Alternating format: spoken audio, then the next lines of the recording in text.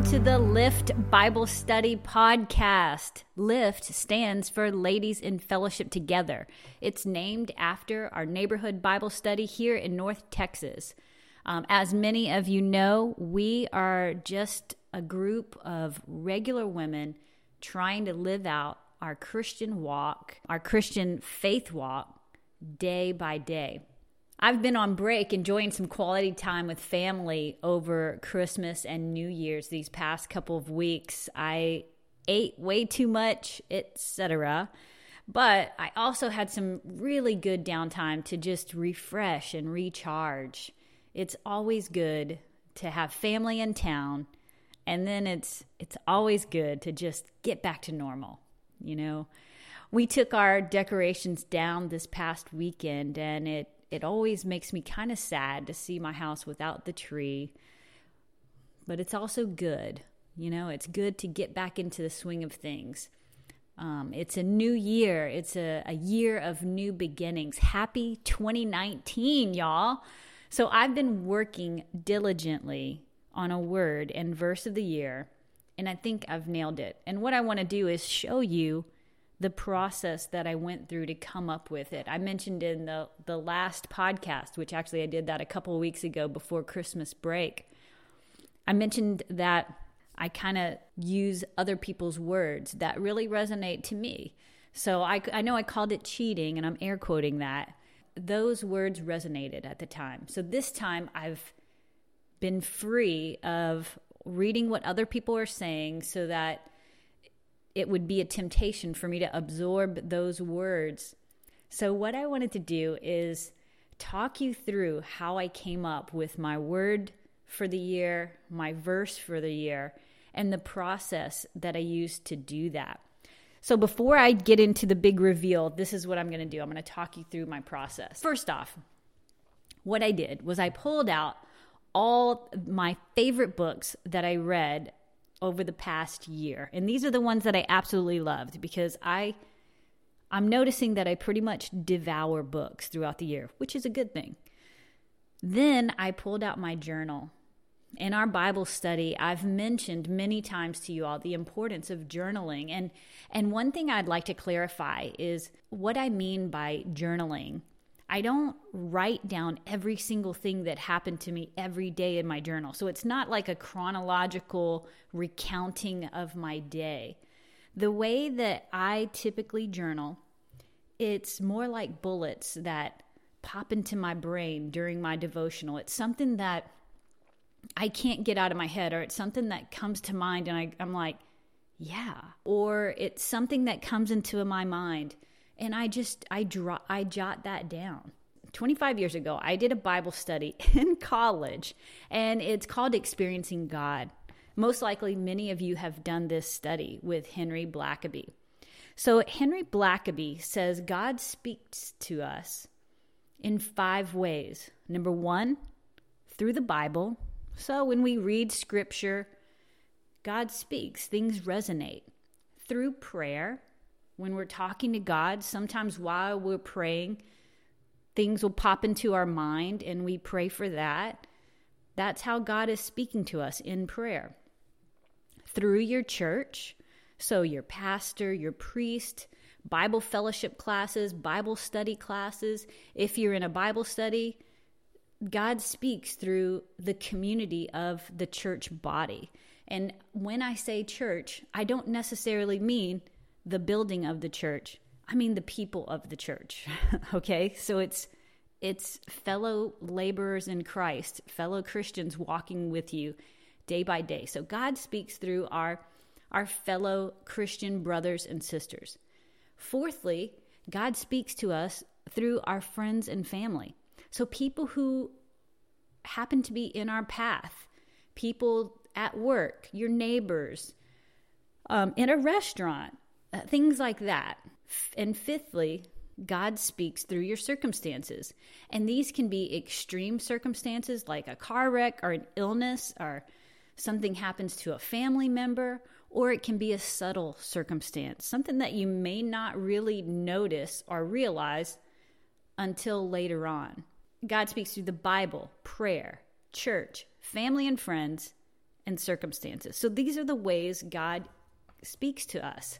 So in keeping these 5 things in mind, as I go about my devotional sometimes, God will remind me of something that happened the previous day. So when that happens, I jot it down because this is the Holy Spirit reminding me. By documenting, mainly bulleting out what I'm hearing in my mind and those things I'm being reminded of, like the pastor's message, a struggle I had during prayer, someone who contacted me out of the blue, or events that have been happening. So I can usually, at a later date, make sense of that or see some themes in my bullets. So this is what I do over these past couple weeks. I've been reviewing the past 6 months of my bullets in my journal, and I've started to see some themes on how God has been speaking to me. And again, for me, it's in my spirit. I hear his voice in my heart. I don't actually hear an audible voice. So over the past 6 months, I've noticed some themes. Do not fear. God's breath. Be available. His presence. Follow him. Love everybody, always. In unity, one. Be as one. In seeing these words, which ones mean the most to me? Can I see God leading me in one of these directions? The more I have to say about a word or a phrase, that's the word. So I'm going to give you an example of what I mean. Again, this is the voice I hear. The voice you hear will be different because we all, again, we're part of a symphony. We all have a part to play in the great story of redemption that God has called us to. So here's what for instance, let's take do not fear. So this was one of the themes I was seeing in my writings. Do not be afraid. Do not fear. Why does this speak to me? Well, it says, God is with me and God goes before me. I have nothing to fear, even though I am fearful a lot of the times. When angels and God appeared to the people in the Old Testament and New Testaments, the first things that they always said was, do not fear. Now, what if I trusted God and remembered not to be fearful? Move forward, do the things he has placed in my heart to do. So I think about the things I'm currently doing. Neighborhood Bible study. Okay, do not fear. People will come. Passover for Christians. Do not fear. Sessions will get booked. Podcast. And what the heck do I know about a podcast? Do not fear. People will listen. Do not fear. Do not be discouraged. The Lord is with you. Do that thing that honors God. Just do it. Don't worry about it. Do not fear. So each one of these words and phrases have meant something to me over the past year. The question is, which one is God leading me towards? So I will say something interesting that I noticed is that all of these words are pretty much linked. So that's cool. So actually, no matter which word I pick, they're all linked together in my mind and in my heart because of what I've been learning, in particularly over the past year and particularly over the past 6 months. So you can do this too, even if you haven't kept a journal over the past year. If you want to think through this, we're going to do it right now. We're just going to do it. So we've actually done this prayer exercise before. So, okay, let's just take a moment right now in your day. I don't know what you're doing. You may be driving. You may be at work. You may be folding clothes. Whatever you're doing right now, invite God into your space. Invite him into this moment. Lord, come into this moment with me. Father, I need your guidance to show me the way. Speak to me. Speak to my heart. Invite God into this moment. So think about yesterday. Think about the previous day. Review your previous day. How was yesterday? What moments pop into your mind? What are you grateful for? What surprises you? Did something surprise you? So think through your day and those things that come to mind. Notice them. Now notice your feelings about those things. Did something happen that made you happy? Did something happen that made you anxious? Do you feel guilty about something? So pray through these feelings. Talk to God about these things. He already knows because He's bringing it to your mind. Let God's presence enter into these feelings and these moments. Ask God to let His grace and mercy wash over you. Talk to Him about your feelings, if it's happy, if it's positive, if it's something that made you feel negative, guilty. Give it over to Him. Then think through and look forward to the rest of your day. If you're doing this at the beginning of the day, ask God to bring something that He wants you to take out of this time, this prayer time that you've spent with Him, and what you can take into the rest of your day or into tomorrow. So if you happen to have a notebook or a journal with you, as you pray like this, and as you read through scripture like this sometimes, you can jot those things down, those things that spark in your mind. So these are the things that I'm reviewing as I move into 2019. So there's your process. Boom. Number 1, recall how God has spoken to you. Record how God has spoken to you.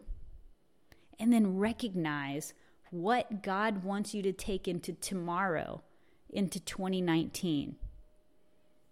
So there's the process that I did, essentially. I kind of made it into cool bullets, that start with the letter R. But there you go.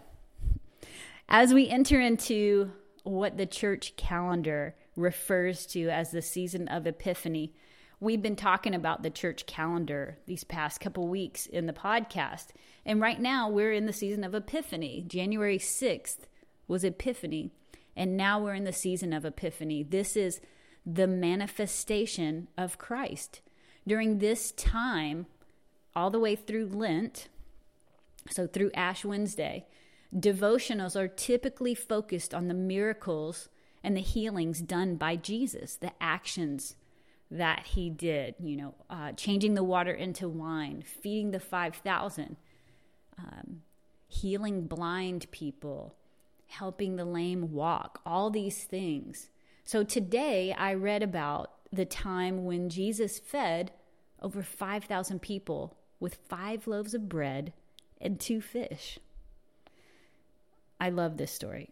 I just have to say that. But what sparks out of this story for me right now is the kid who gave up his lunch. Am I that generous to give away those things that I hold dear? Or am I a hoarder? Am I saving up for a rainy day? I want to be a giver, but I do know sometimes I'm a hoarder. So my prayer in this is, Lord, help me to notice when it's time for me to give it away so you can bless it, break it, and multiply it for your glory. So last week, I mentioned that I am working on other podcast ideas with some other people. So this beta test will be wrapping up soon. I have about 10 more episodes to go using this current platform. If it continues, I'll most likely rebrand it so it won't be the Lift Bible Study Podcast. It'll be something else. But I'll continue to let you guys know where I am along in that process. Will got me a great Christmas gift this year. He got me a podcast consultant. So I'll be talking with the consultant about the next steps for the podcast. And I'm really excited about it, and I can't wait to share that with you guys. Okay, so now for the big reveal. This year, my verse of 2019 is this: follow me. It's Jesus' call to his disciples throughout the gospel. I love it because this kept resonating over and over again, and it does encompass all the words that I previously said. So in Matthew, he says to Peter and Andrew, "Come, follow me, and I will make you fishers of men." In Luke, he simply says to Matthew, "Follow me." In John, he says to Philip, "Follow me." So that's it. My verse and my phrase for the year. I'm going to follow Jesus and go where he leads. There's motion to that. There's activity. So I think, I'm just going to do some Jesus stuff. I'd love for you all to join in too. So before we close out, I want to read to you the feeding of 5,000 from Mark chapter 6. And what I'm going to do is paraphrase it.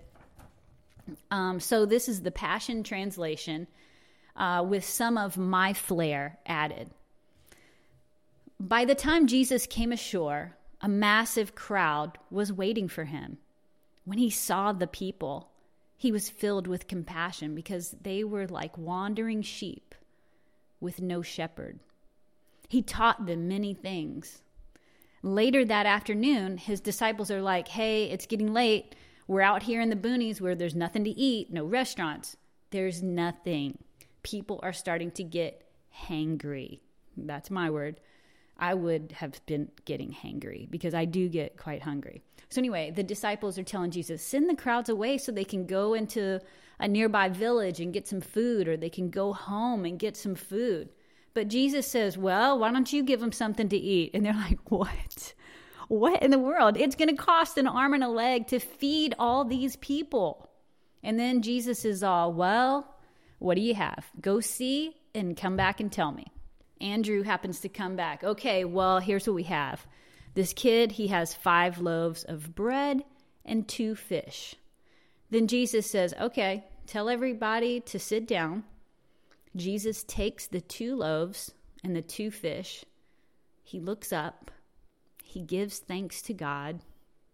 He breaks that bread, and then he distributes all of it along with the 2 fish, and the food was multiplied in front of their very eyes. When the disciples picked up what was left over, it filled 12 baskets. Over 5,000 people were fed that day.